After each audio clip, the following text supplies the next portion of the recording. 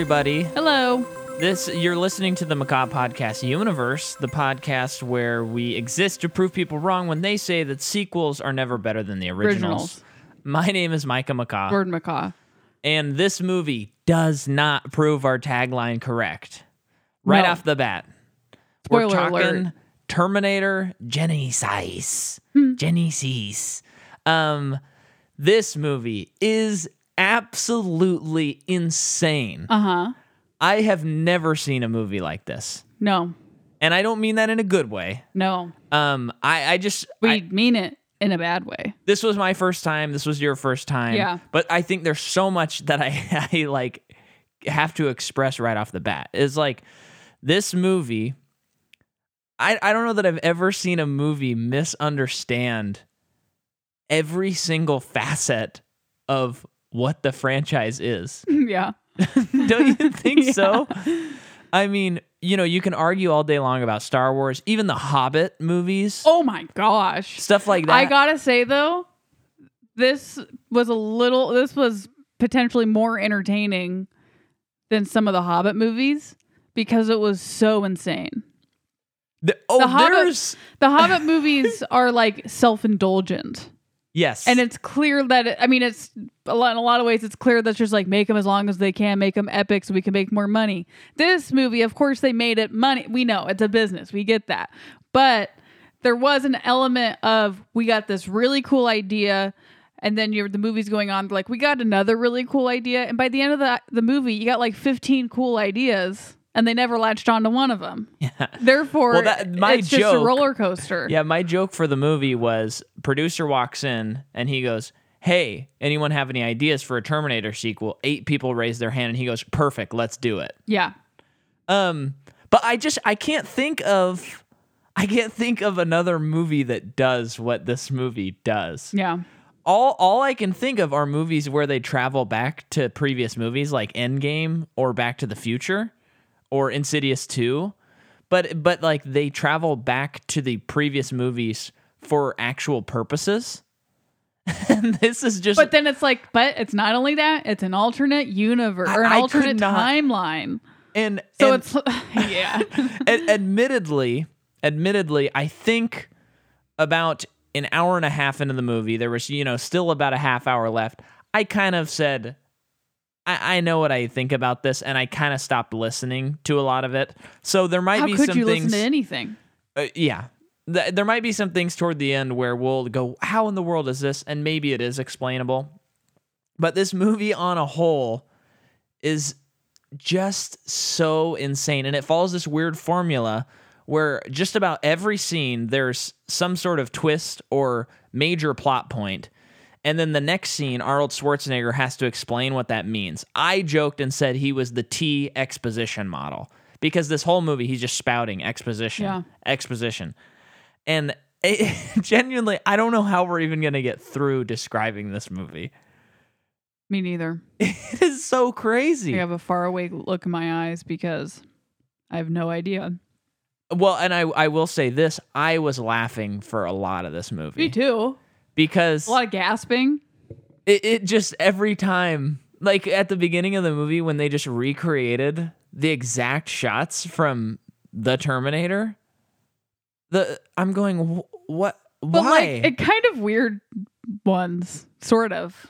Yeah, it was so weird. But yeah. let's talk a little bit of the production, unless you have any more to add right at the get-go. No.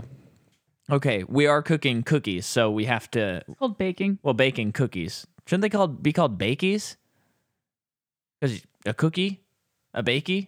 Because you're baking them? Oh, I've never thought about that in my life. Yeah, hello. Get me that Netflix special, my stand-up special. So this movie, we've talked about this director before. It's Alan Taylor, who directed Thor: The Dark World.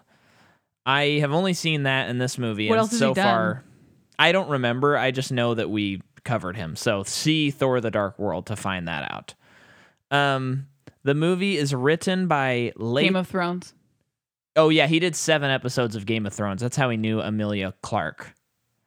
Okay. So there might be some good there. I don't like that show, but there might be some good there. So it's written by Leta Kalogridis, who he wrote Catwoman, starring Halle Berry. One of the writers on Avatar, Shutter Island, The House with the Clock in Its Walls.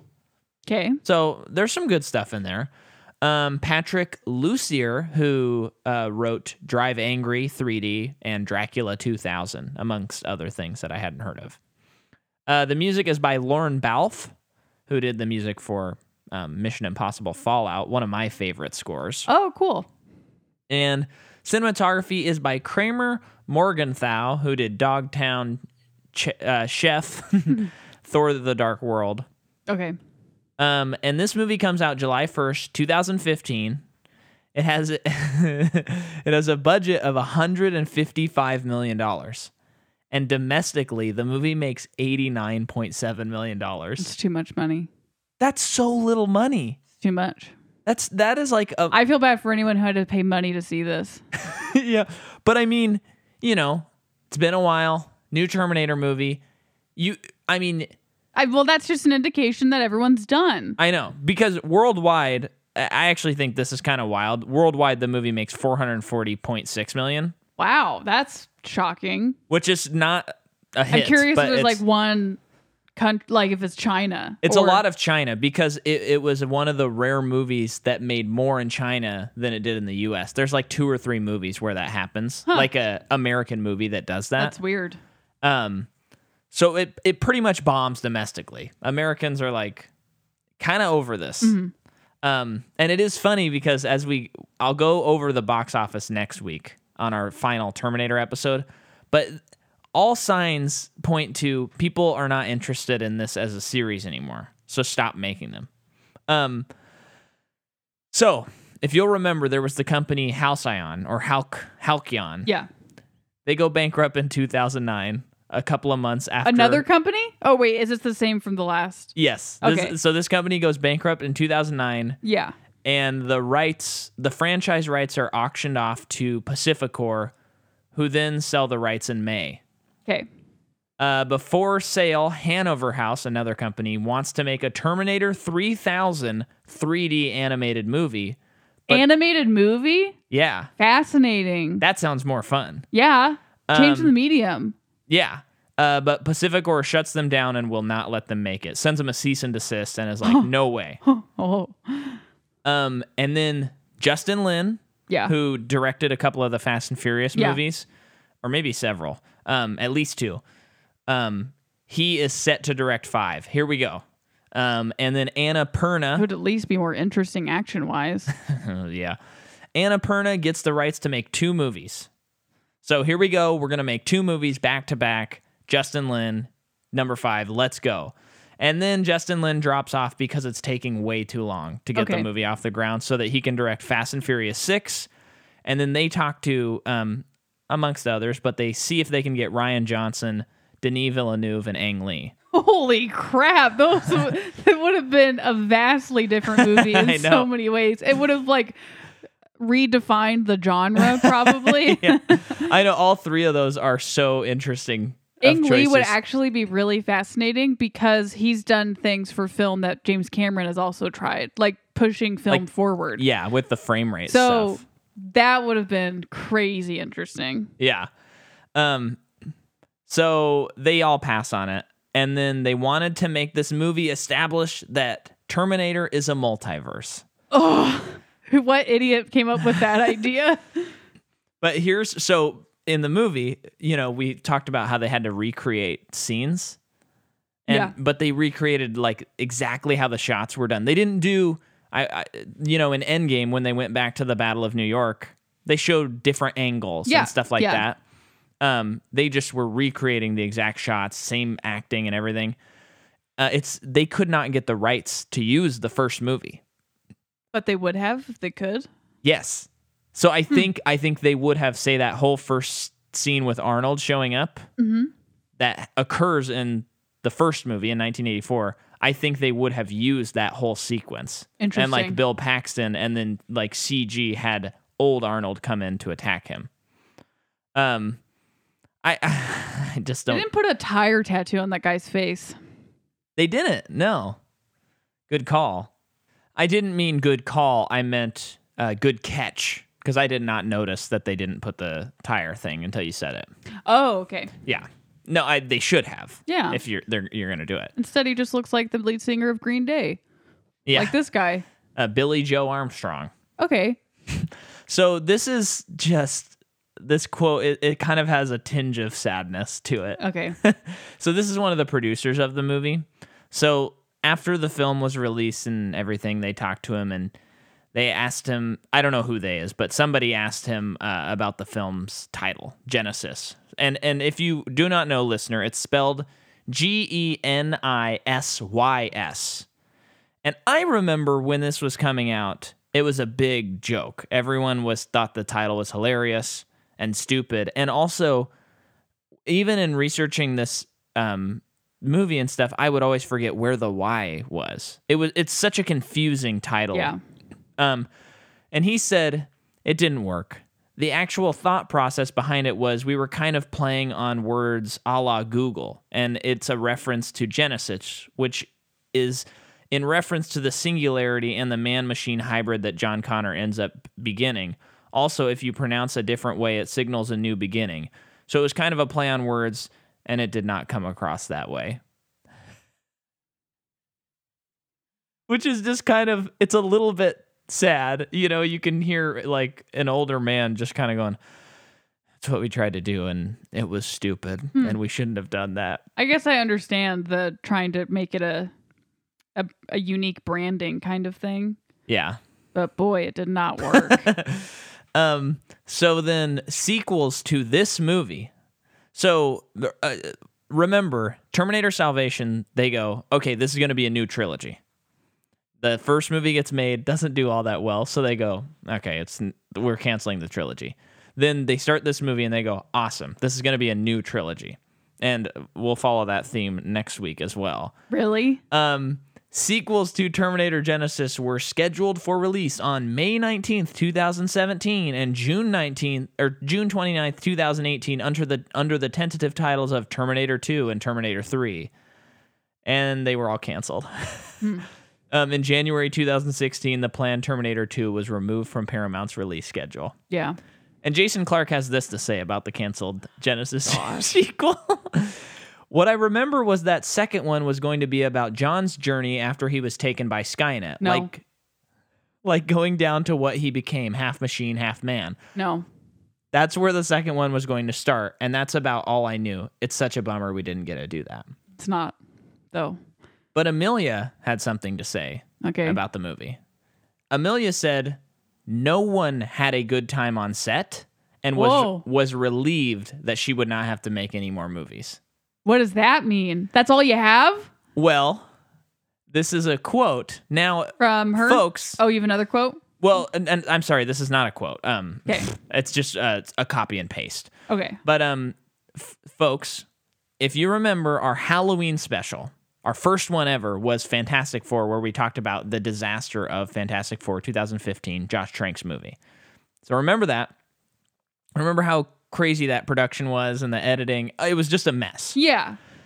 The actress remembered the Genisys production being so bad that word spread to the set of Josh Trank's equally as chaotic Fantastic Four set, which was filming nearby. Clarke said that crew members on Fantastic Four responded to news about their own troubled production by wearing jackets that read, "At least we're not on Terminator." What? So it just sounds like it just was a horrible set. She didn't seem to say it was a hostile set. I think it was just the probably kind of really thing. Disorganized, and she read the script and was like, maybe even offered the part. I don't know where she's really at in her career. I know she's in Game of Thrones. Yeah. But it's like, yeah, this is good money and it's a franchise. This would be good for me. Yeah. And she's doing it, and then she's like, I don't know what's going on. I don't know how to act. So I guess I'll just watch Terminator 1 and 2 and see how Linda Hamilton did it. And like try to copy every tiny thing about her, and then it's like, honey, you're not Linda Hamilton, though. It didn't work because I could tell that she was imitating her. I could tell. That's a good way to put it. It felt more like an imitation than it did acting. Because it's the kind of thing. If this was a fan film, I would think, or like a short YouTube video Yeah. or something, I'd go, man, she nailed Linda Hamilton. Yeah. But since it's a movie and it's a professional actress, it's like, get out of here with your Linda Hamilton impression. Like, this sucks. Yeah. I didn't buy it. Not for a second. Yeah, so that is the production notes I have on the movie. Okay. That's wild. It is so wild. And let's hear about those actors. We're going to talk about some wild actors on this movie. Amelia Clarke, we covered her. I don't think so. I don't think so. So she is, like we said, she plays Daenerys. Daenerys. Daenerys. Anyone who's watched Game of Thrones, do you know what I'm talking about? And you're mad at us. She marries the Dothraki. That's all I remember because I tried watching the show twice. Who's Jason Momoa? Yeah, couldn't get into it.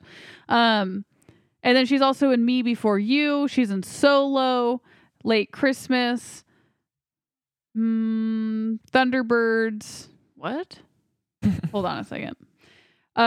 Voices from the Stone, The One, Animals, Robot Chicken. Okay, I think we got her. Yeah, I think so too. J.K. Simmons is in this movie as well, bringing us the only exciting performance. Have we covered him? I think we would have in our... No, I don't know. Well, I'll just say the highlights. He's J. Jonah Jameson. Oh. Yeah. Well, I probably didn't talk about him in that.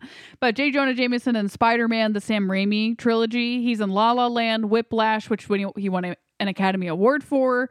Yeah. He's also in Juno. He's great. We love him. We love JK. Matt Smith is in this movie, billed as Matthew Smith, and I think it's because he knew what was to come during production, maybe, and was like, bill me as Matthew Smith, so people are a little bit more confused and can't find me. Well, because when his credit came up, which, by the way, the credits in this movie are so long, it was so distracting. Yeah. But it says Matthew Smith, and you said... I was like, that's not Matt Smith, and right? I said, no. And then we see him. Yeah. It's crazy that he got billing in this movie. Because he's so barely in it. Yeah. But it's at the same time, though, because he's been a doctor at this point. Yes. So he's Doctor Who the year before and the season before. He's also in The Crown. He's going to be in Morbius, I guess. Oh, no. He was in His House that just came out on Netflix. Highly recommend that movie. Yes, my number one of 2020. He's also in Lost so far. River. Is that what it's called? Yes. The Ryan Gosling's movie. The movie that we started and we didn't finish because we were tired, I think. So I still have never seen it. I have seen it though, folks. I've seen the whole movie. Don't ever drag me down to that level. That's Matt Smith. I mean, he's in a ton of stuff too. His role in this movie was reading and seeing that there was a stupid post-credit scene in this movie. Definitely reeks of we had more plans for him later. Oh, sure. You know what I mean? Totally. Hiring a great actor like that and then just having them in the movie for 10 minutes seems like a waste. Sure. Did Courtney B. Vance get billing? He did. That's wild. He was in it for a second. Oh, he what? For a Yeah, second. he was in one scene. He had, I think, 2 or 3 lines. Maybe. Yeah. Good. You know what? I say good for him for wringing some money out of this franchise. Oh, that's fine. I just think keep it a cameo. That is insane that he got billing. Whatever. He's in The Hunt for Red October, Space Cowboys, Lovecraft Country, Uncorked, Ben is Black, Isle of Dog. Ben is back. Isle of Dogs. The People vs. O.J. Simpson. Oh, that's right. He plays Cochran. Yes. The defendant for OJ. Yeah. Yeah, he is Which is crazy. a great season of television. Highly worth Both watching. seasons of American Crime Story. Oh yeah, because the second one really got under my skin and in the way it should. Yeah. Yep. I mean, it was horrifying. And then Byung-hun Lee plays T-1000. Oh, okay. He is in I Saw the Devil. The movie. Yeah. I Saw the Devil, A Bittersweet Life, The Good, the Bad, the Weird. He's in a lot of Korean stuff because he's from Korea. He's in The Magnificent Seven. The new movie. Well, yeah, of course. He wasn't around for the old one. Anyway, yeah, that's him. Okay, and then we have Jason Clarke, who plays John Connor. Woof. Jordan, please take it away. This is your time to talk about Jason Clarke. Jason Clarke is consistently miscasted in movies, in my opinion. I'm not saying he's a bad actor, but when he is miscasted in a movie with a bad director, he is like one of the worst actors currently working. So he's in Zero Dark 30. I remember him being fine in that. He's good in that movie. Yes. Well casted. Good director. Yeah, I agree. I agree with that. I think that he is best suited for being casted in things that have to do with like Prohibition era. Yeah. He's got an old face. He looks like man. He's from the early 1900s. He truly does. Put him in movies like that up to the 1960s. That's my cutoff for him. Well, because he's in Lawless. Yeah, sorry. Which is about prohibition, but perfect in that movie from my memory. He was great. He's also in Devil All the Time. Pretty dang good in that movie too. Yeah. He's in Mudbound, which takes place, looks like maybe during the 40s, 50s, or 60s. That's the way to go. I'm sure he's good in it. I'm sure. He's also in Everest. He's in Pet Sematary. I think he's okay in Everest. Which was he's awful bummer of a movie in that, but I don't think that's his fault. Bad directing. That is a bad script. Who directed that movie? I think that the script is the biggest problem in that movie. I agree, but here was a weird thing. I felt like that year that Pet Sematary came out, and maybe the year before, he was also in Winchester. Oh, that was the movie I wanted to touch on. Yeah. He sucked in that movie. Also, that movie was not good. Yes. Sorry. But what I wanted to say is I think there was a moment there, and I don't know because I haven't really seen much after those of his, where it seemed like he was making the move of, I'm going to be a horror guy. Sure. He's not that guy. He's not the hero in a horror movie. What are you talking about? It's almost like he's not conventional enough to be your leading guy in things.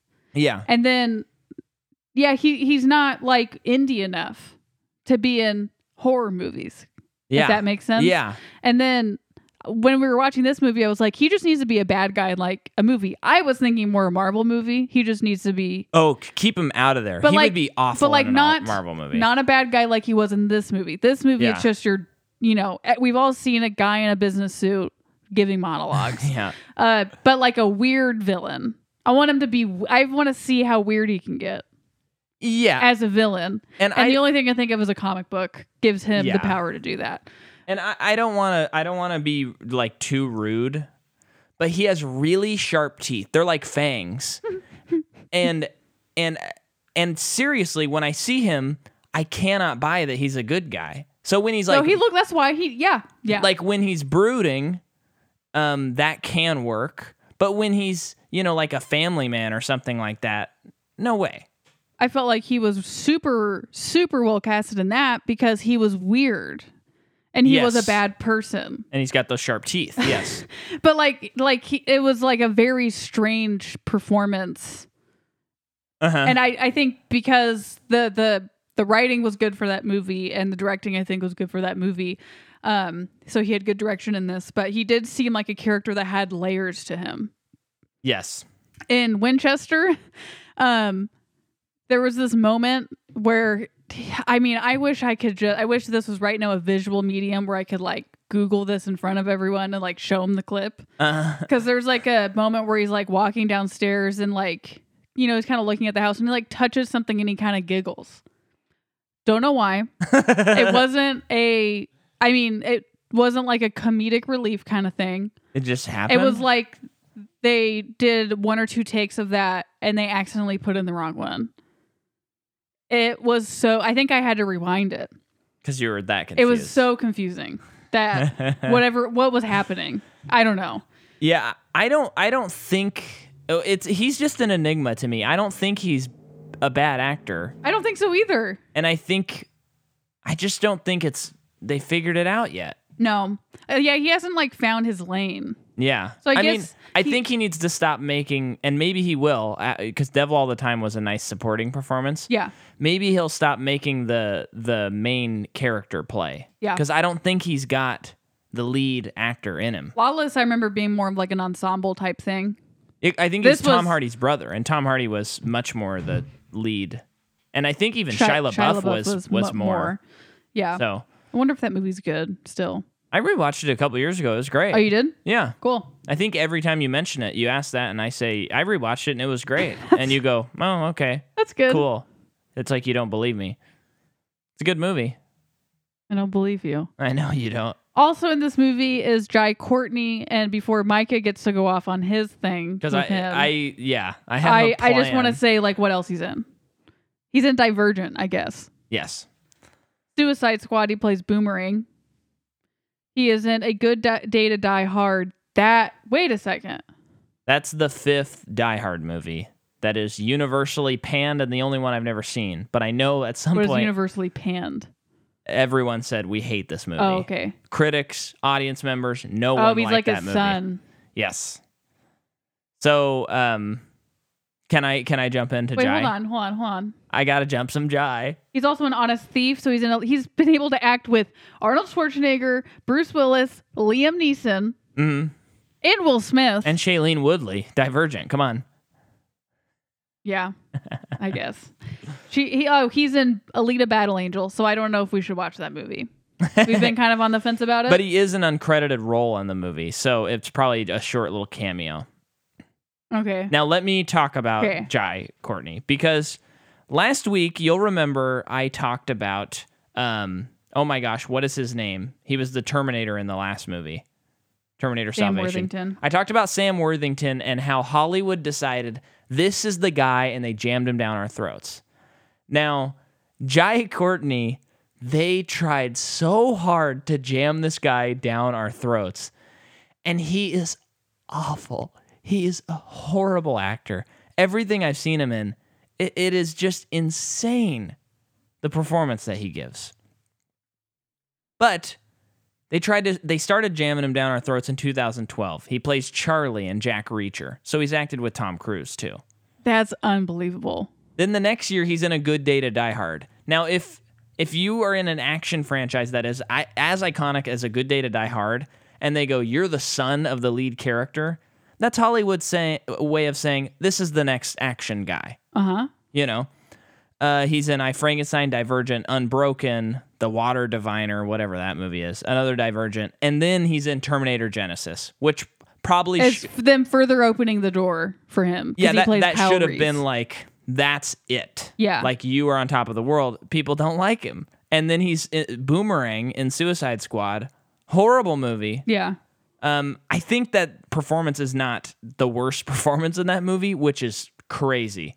But It's funny. I have blocked most of that movie out of my memory. Oh, I hardly remember anything. I remember he's so carrying much around of a it. stuffed unicorn. Yeah. And then I remember there's like a Margot Robbie butt shot.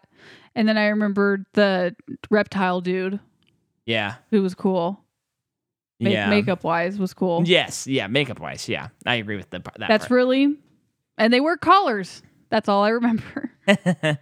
What is this? Some kind of Suicide Squad? I remember that's a line in the movie. Yeah. So, and now he's, he is an honest thief, like you said, which was #1 at the box office a couple weeks ago. What is that? It's like a Liam Neeson thriller. Okay. It's it came out at the right time to be #1 at the box office. A movie about raccoons, killer raccoons, was #1 for comedy for several weeks. So it's an interesting year. Well, I think as has been the case, the more kind of lower budget action or even horror movies are the ones that have been playing well in the pandemic. Which totally makes sense. Yeah. And that's awesome. I And then love that killer raccoons or whatever are having a fun time. Yeah. And something like Tenet, it's just not... No one wants that. No one wants to see a movie that drives that they have to figure out while they're also going home and having to figure things out. Yeah, right. Can't wait to watch it safely at home, and I'm excited for that. But so should we jump in? Mm-hmm. So this movie begins with Kyle Reese, played by Jai Courtney, going monologuing. through this monologue that's describing like everything we already know. It was called Judgment Day. Judgment Day didn't happen, but now it's happening again. And here's what's weird. This movie treats you like you're new to the franchise. So it says, we're kind of it's a reboot, soft reboot, but it still includes the other stuff, and we want to take you along, and you don't really have to know the other movies. That's fine. But we're gonna explain it all to you anyway. But so they do all this explanation, but then you watch the movie, and if you do not have a deep understanding of the Terminator universe, this movie has no logic at all. It already has no logic, but they could not decide what they wanted to do. And so everything is like, oh my gosh, it was so it's like insane. over-explained, but then at the same time, they'll just infer something about time travel that we didn't see on screen and just kind of be like, oh yeah, and then, this happened, whatever. And it prevented that thing. And you're kind of like, oh, I just watched 4 of these movies. Should have started take out this whole beginning part, and it should just have opened with them discovering the time machine. Oh, yeah. Which would cut out what felt like 30 minutes of the movie, but was probably only 3. Yeah. Yeah, that would have been much more interesting. Start with confidence. If you're gonna reboot a series, just start it with confidence, like it's the first thing, and you have help because you have previous movies to guide you on how to do it. And the perfect reboot is Mad Max Fury Road, which we've talked about on this podcast. They don't explain an effing thing. They don't explain, and what this movie would need if it was going to be a reboot, like a good reboot, is it needs to. I got so distracted by that car driving by that I couldn't keep my train of thought. But in Mad Max, you can watch Mad Max 4 and not watch any of the other movies, and you get it. But if you've watched the other 3, it adds to it. Oh, yeah. And that's what a proper reboot should do. Yeah. And this, again, if you don't have intimate knowledge of who these characters are and everything, it really doesn't make any sense at all. No. Also, if you do have an intimate knowledge, as we do, it doesn't make any sense at all. No. So they go to the time portal that we've heard so much about in all these movies. And John Connor is going to send Kyle Reese into the portal. So okay. So it's a ton of people, a large crew here. And then you see Matt Smith in it all, and you're like, oh, I guess he is in this movie. Yeah. When does this figure into his career? And then see the beginning, more previous of this episode.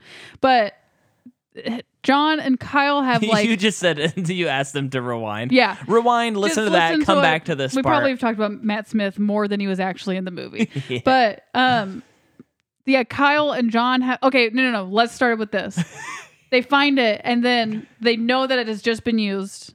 They just sent back a Terminator. And John knows because of his mom telling him this throughout his life. And then he's like, someone needs to go back there. And everyone's like, I'll do it. And then Kyle's like, I'll do it.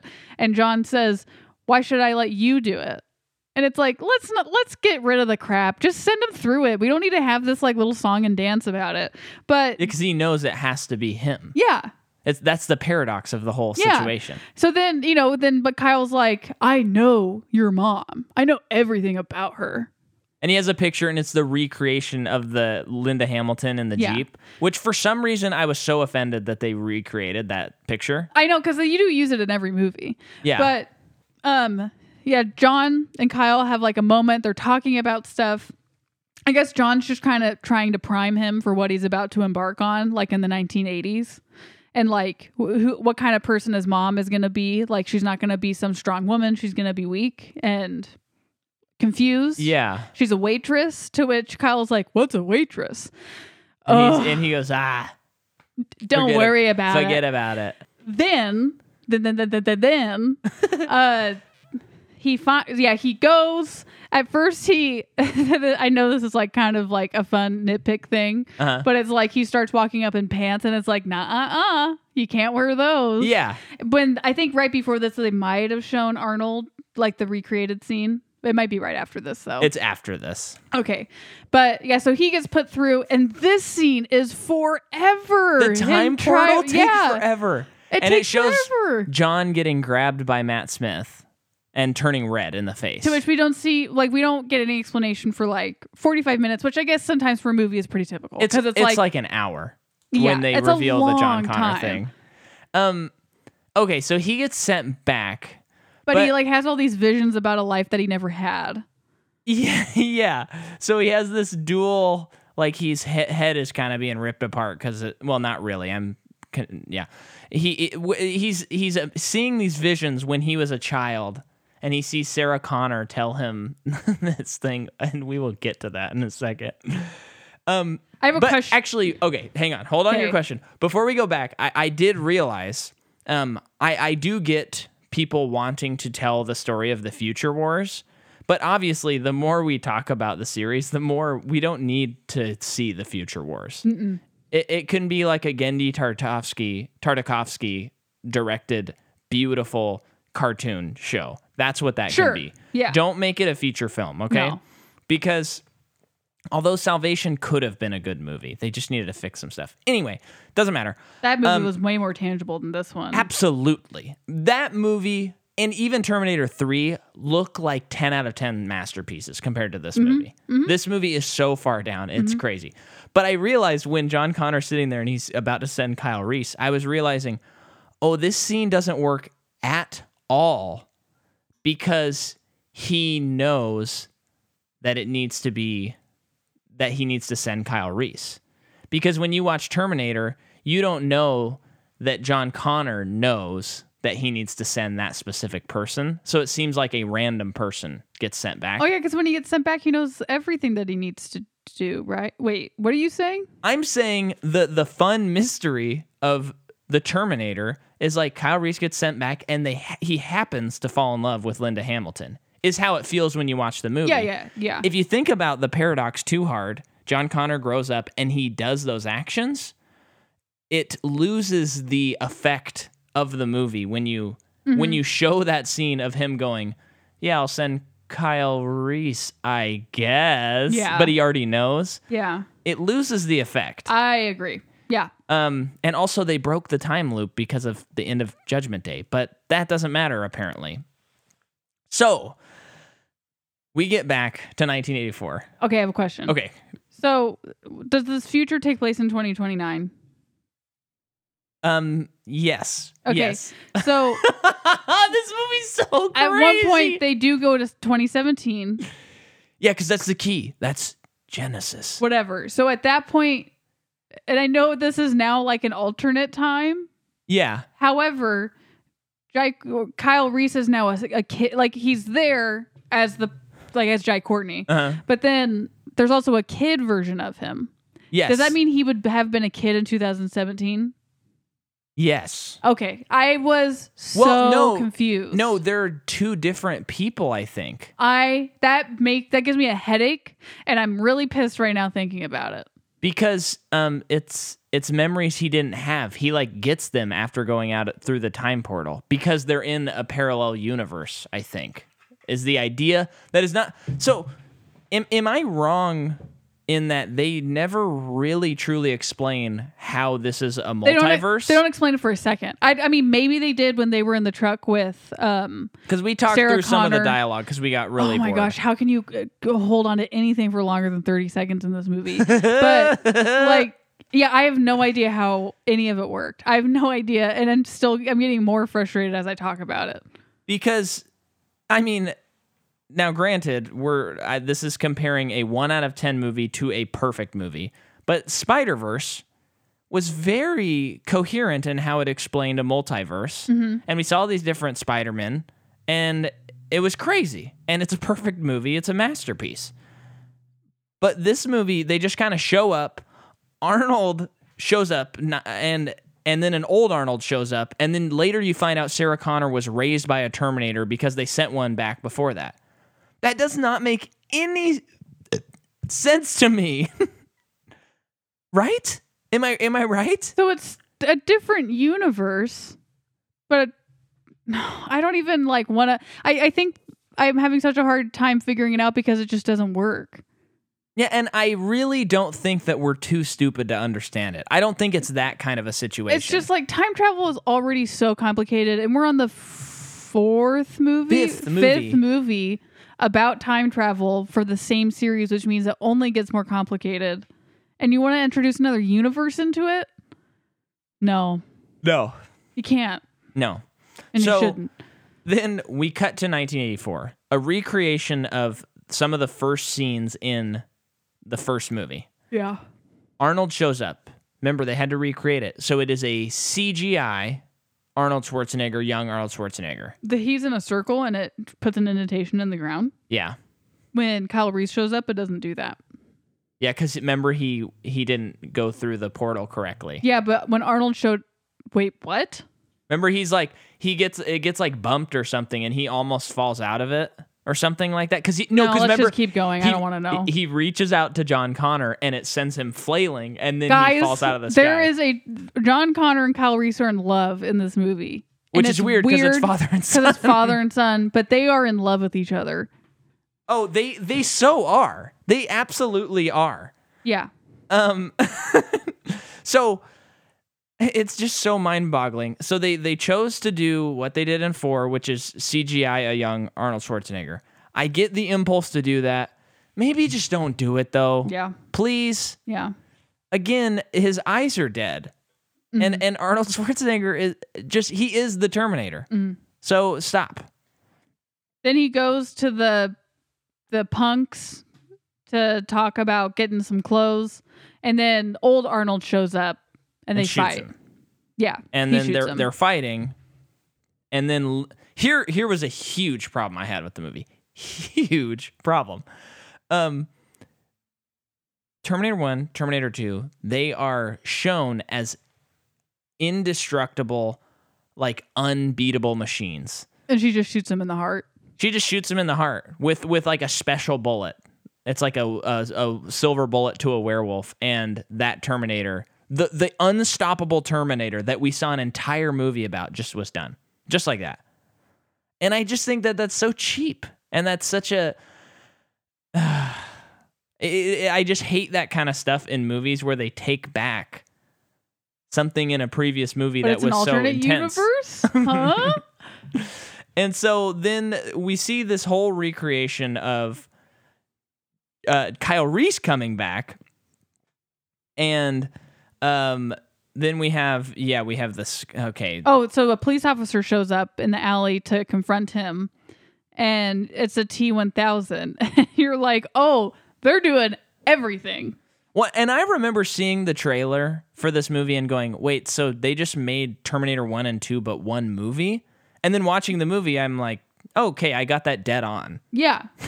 Because the T-1000, he acts exactly the same way that Robert Patrick does, but like Arnold and the Terminator, it's not Robert Patrick, so I think it's kind of lame. And then they even recreate certain movements, like the way he gets shot and the way he uses his swords and stuff, which, of course, you could argue it's a robot and they have to act that way. But yeah, but then he gets... I mean, I know he comes back a little bit later. Oh, he comes back like... Okay, so they get him off their tail. Yeah. There's a ton of exposition in a truck. Yes. And then they catch up to them like 10 minutes later, and then they kill it, and it's just gone. So it's is this the acid scene? Yeah, but it's like one of the most formidable things that you brought into this is just killed. So, which I get, whatever. I think this is important to get into because we kind of talked about this last night, but I want the audience to hear. I'm thinking about this movie, and when the acid drops on the T-1000 and it just kind of disintegrates, I'm going, how come I don't feel any stakes at all? And I'm confused by the action. One, the action is very poorly shot. It's very how people just shoot action without any creativity. Mm-hmm. We're going harsh on this movie, and I'm able to stand by it. I'm not going to give an excuse. But Cameron does an amazing job of when you watch one of his movies, for the most part, you know where things are geographically, and you know, there's that scene where they're fighting for the gun. If Cameron directed that scene, he would show that gun multiple times and show it in conjunction to the hero before the hero grabs it and shoots the T-1000. In this, you saw the gun, then it's gone for a long time, and then he just gets thrown through a wall. The gun's right there. That's not very suspenseful. At one point. Yeah, it's not suspenseful filmmaking. No. Because each action scene should have suspense. That's the main drive of action. Yeah. And so then I was thinking about the scene in Terminator 2 where the nitrogen goes all over him and he freezes, and then the steel stuff falls on him later. And how when you're watching the movie, it's so set up. The nitrogen is a little bit of a twist, but since it doesn't kill him, it works. But you see the molten steel stuff so much that when it happens, it's more of a, of course that's how they got him. That had to be how they got him. That was their only option. Much like the presser in the first movie, rather than just a random thing. Right. And I know that after the scene where they get the T-1000, get the acid, it's like, oh, Sarah rigged this whole thing. But it just seems like they just made it up, and they didn't set it up at all. It just melted in acid. It also seems, too, because in the exposition scene when they're driving and they're explaining things to Kyle, it feels like, this is just how I remember it, that the T-1000 like catches up to them and they happen to like be at a warehouse, like in the location of a warehouse. That's happenstance based on how, like, the wrong time of when it found them.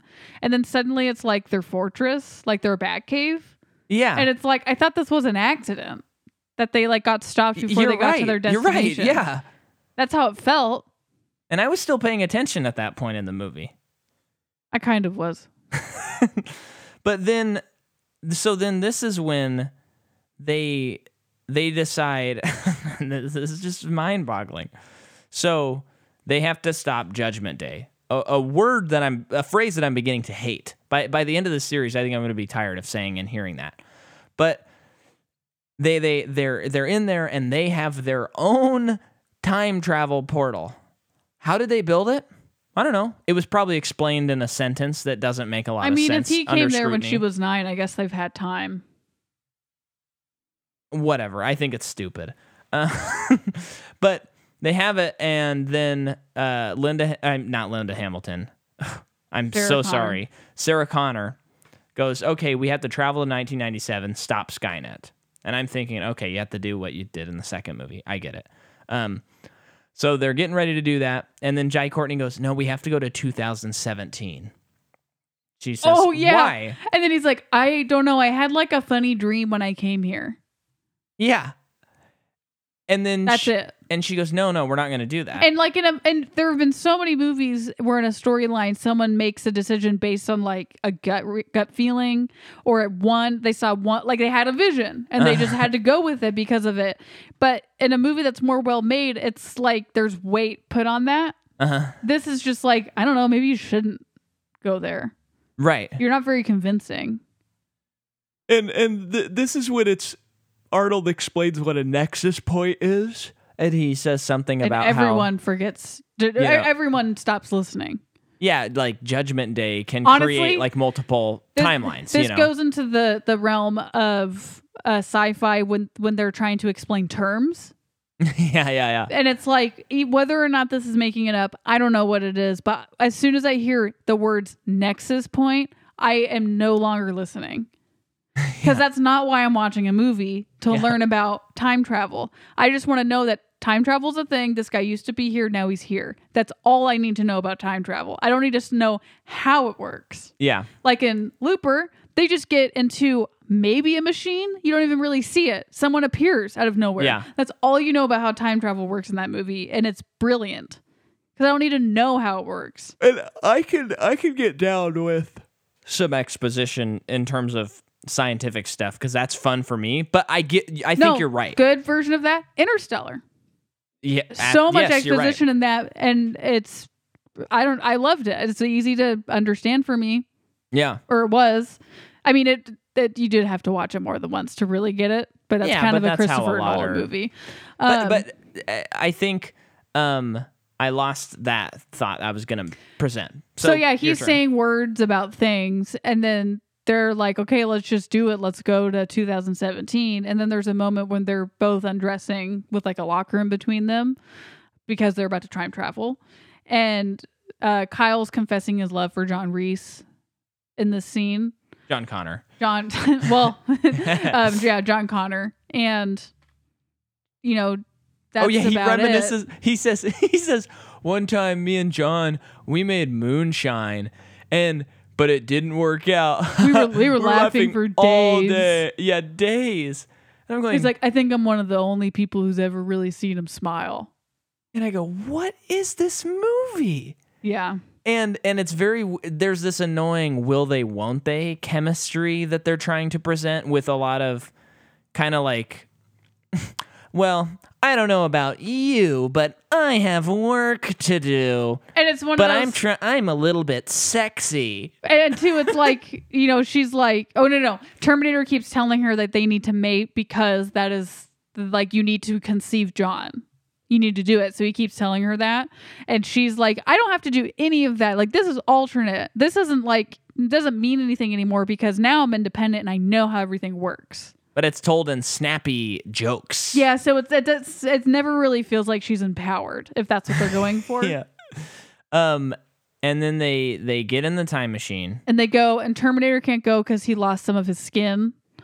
So he has to stay behind and like wait 30 years. Which I like that idea. That's interesting. But they don't really do anything with it. But no, they don't. Before we go with that, one note I have is, why should we believe any movie that says that they can stop Judgment Day at this point? That's a good point. Okay. So they go through it and they like show up in the middle of a freeway and it's just two naked people holding each other. And that's weird. And then Kyle Reese gets hit by a freaking car. And there was not one scratch on his body. Full on hit by a car. No scratch on his body. And then it just continues to be weird. They like hold on to them being naked and holding each other. And him saying like, I got you. And it's like, I'm just looking at her boobs right now. Cut to the next scene. I don't care. So then they get arrested. They're in a hospital.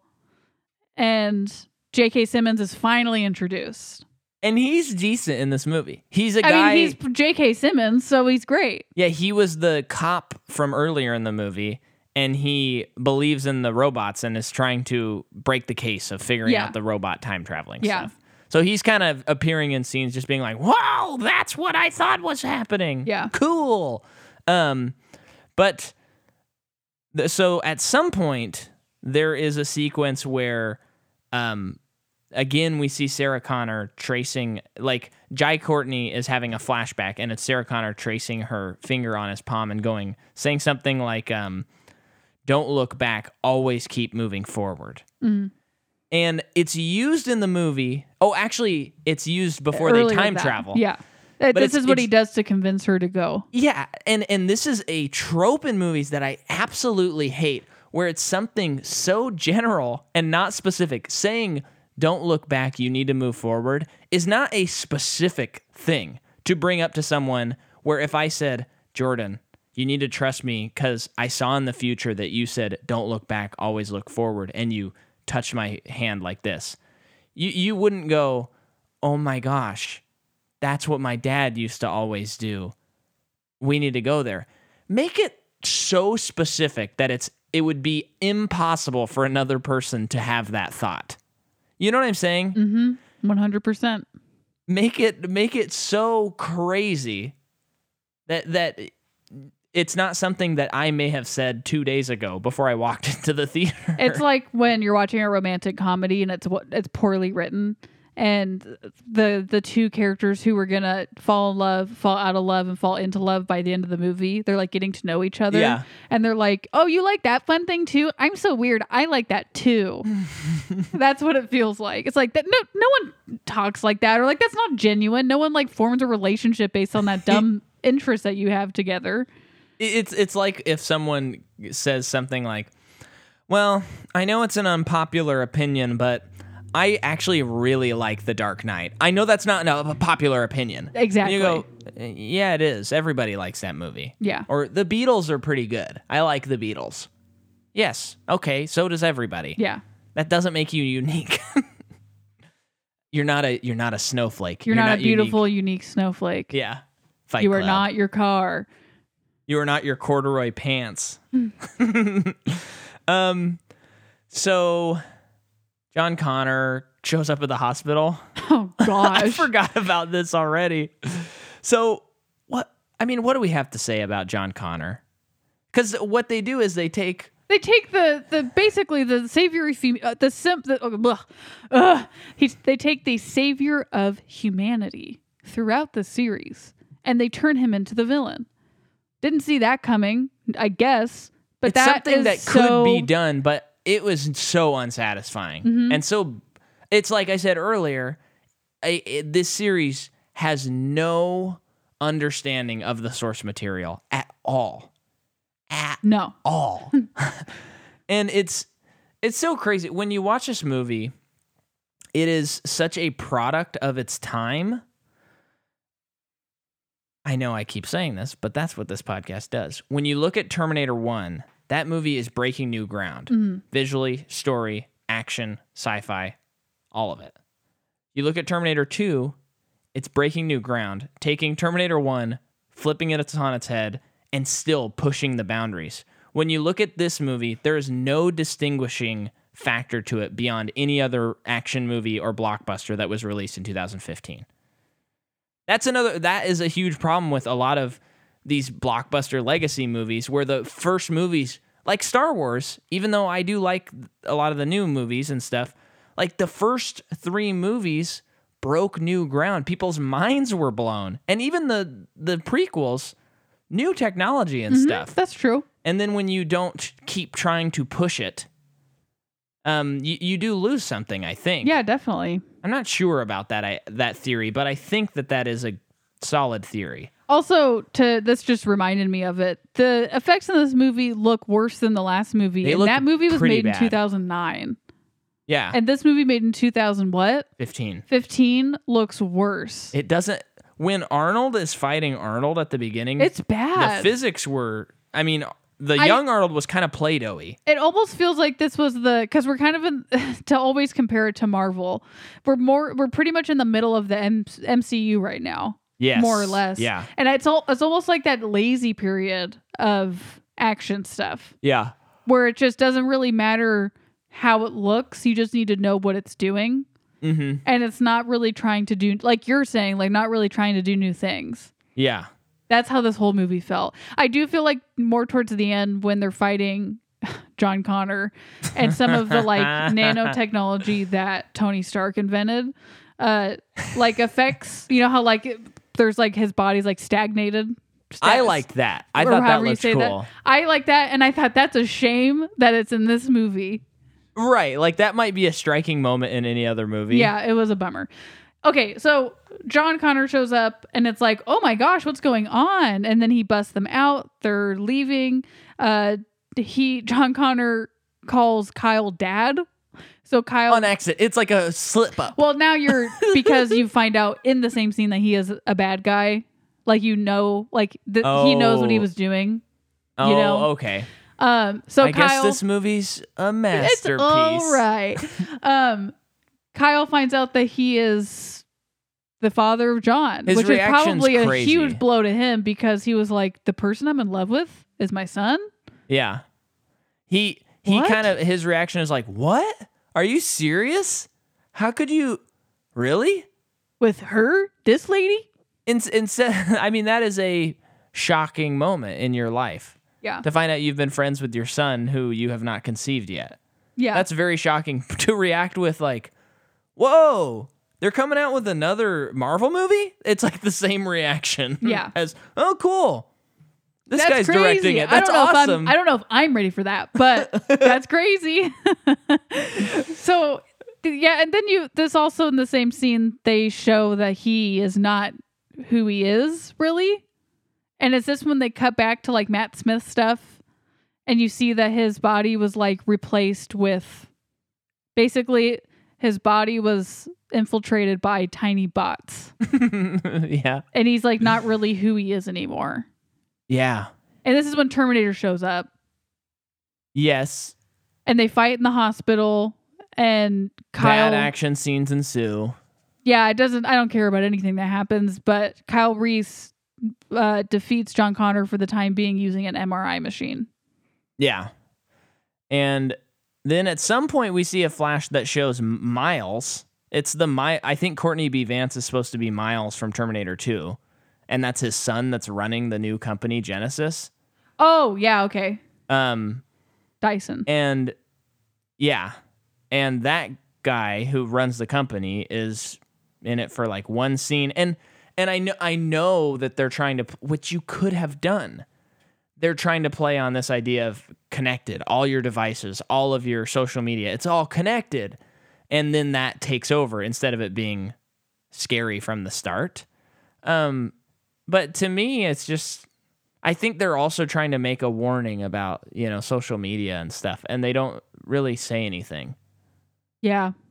And I didn't really understand what Genisys was or what they were trying to do. No, that was never clear. But when they did have their one little presentation about it, I did zone out. So maybe it's on me. Yeah. Well, but I think mostly it's on them. This is sort of a problem with this movie as well, so if it's an alternate timeline, you're telling me with all the possibilities of an alternate timeline, Genisys is created and it's going to create like the same Terminators. Like I guess it does create a new Terminator. So maybe I'm wrong in that account, but for an alternate timeline movie in a multiverse, there's nothing really different about this world. No, watching this, like with all the stuff that's happening and seeing like the new development of what kind of robot John Connor is, it's like the humans should just give up. Yeah. I think the cards are really stacked against them, and it's time to throw in the towel. Yeah.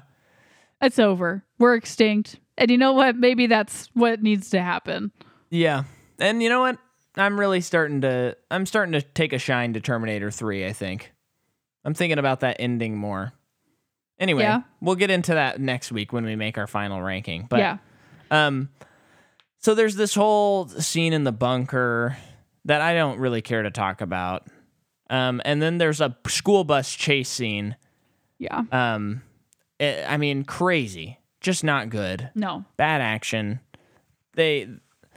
Arnold does a good job in this movie, but it's not well written. All he does is talk. Like, there's no, like, in comparison to the other movies, that he shoots guns. Like, that's really it. I know he kind of fights in the last scene pretty much, but, like, it's a bummer because he's doing a lot of action. His character does a lot of action in the first two movies. Yeah. And then in this movie, so like he has to stay back while they go to 2017. So he's like alone for 30 years, like preparing for everything. And once they get there, all he does is explain things to them and how things work. So he's explaining everything to them to things that happen off screen. Yeah. How boring is that? That's so boring. It's very boring. And yeah, it is to tell you though, if you're just listening to this as a fan of the podcast, but you didn't want to watch this movie, in my opinion, if you are like, hey, let's watch a bad movie and laugh, I think this movie totally qualifies for me. I agree, but it's funnier if you've seen the other movies. Yes. But, maybe there's someone out there that's like, yeah, I saw 1, 2, and 3 and didn't like 4 and never watched anymore. I think pop some popcorn, pour yourself a drink, and enjoy a night full of laughter. Because this movie, it's just like we're saying, every single decision they make, you just go, why did you make that decision? Yeah. And, there's more business. John Connor does a bunch of speeches. They break into Genisys. And then Matt Smith shows up as a hologram, and he's telling them... They're like setting bombs up to bomb up the place, I guess. And they're recreating the scene in Cyberdyne in Terminator 2. Yeah. Because every scene in this is a recreation. And then they get to a place where there's like a time machine that was built, I guess. And this is another fight. This is a fight scene between Terminator and John Connor.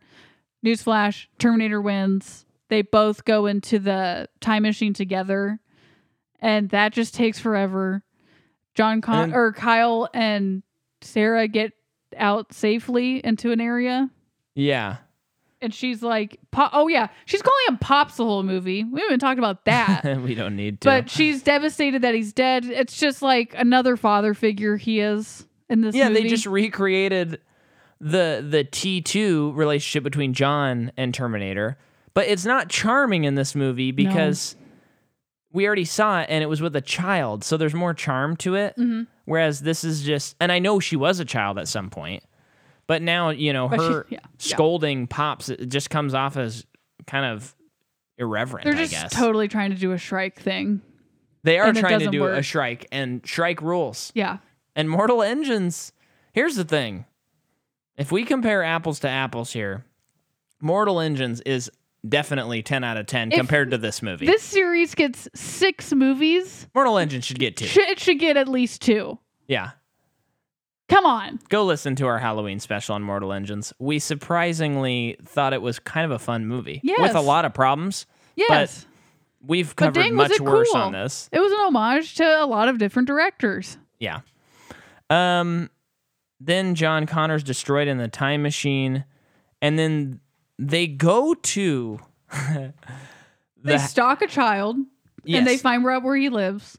And they go to his house. They go to his house, and it's Jai Courtney's alternate Kyle Reese. And he goes, Sarah Connor walks up to the kid and says, hey, my friend needs to talk to you. And then she does the thing that she tells him the thing with the hand. Right? I don't remember that. What the thing? thing that you were complaining about. Oh, that was actually earlier in the movie. Okay, whatever. Oh, that's right. Yeah. And so the kid's like, okay, he can talk to me. And so Jai Courtney comes over and the kid says, I like her. Yeah. This kid's like 12. He's not 5. And also, I'm not sure what the implication is. Because I hated this when he's talking to Jai Courtney's saying words to this kid. And then the kid's like, why are you telling me this? And then he's like, because you're going to have to come back and tell this to yourself in the future over and over and over again. Yeah, he says it in a metaphorical way that's also factual. Yeah. But so here's what's weird to me. He looks at Sarah Connor and he goes, I like her.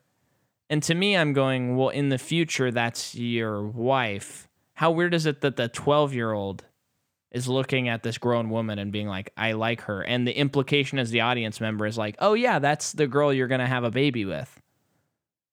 Yeah. I think that's weird. Yeah. And also... It should have ripped a hole into reality. If we're in an alternate... This movie ripped a hole into reality, and that's why there's an alternate universe. Cracked it, and that's why it's slightly off.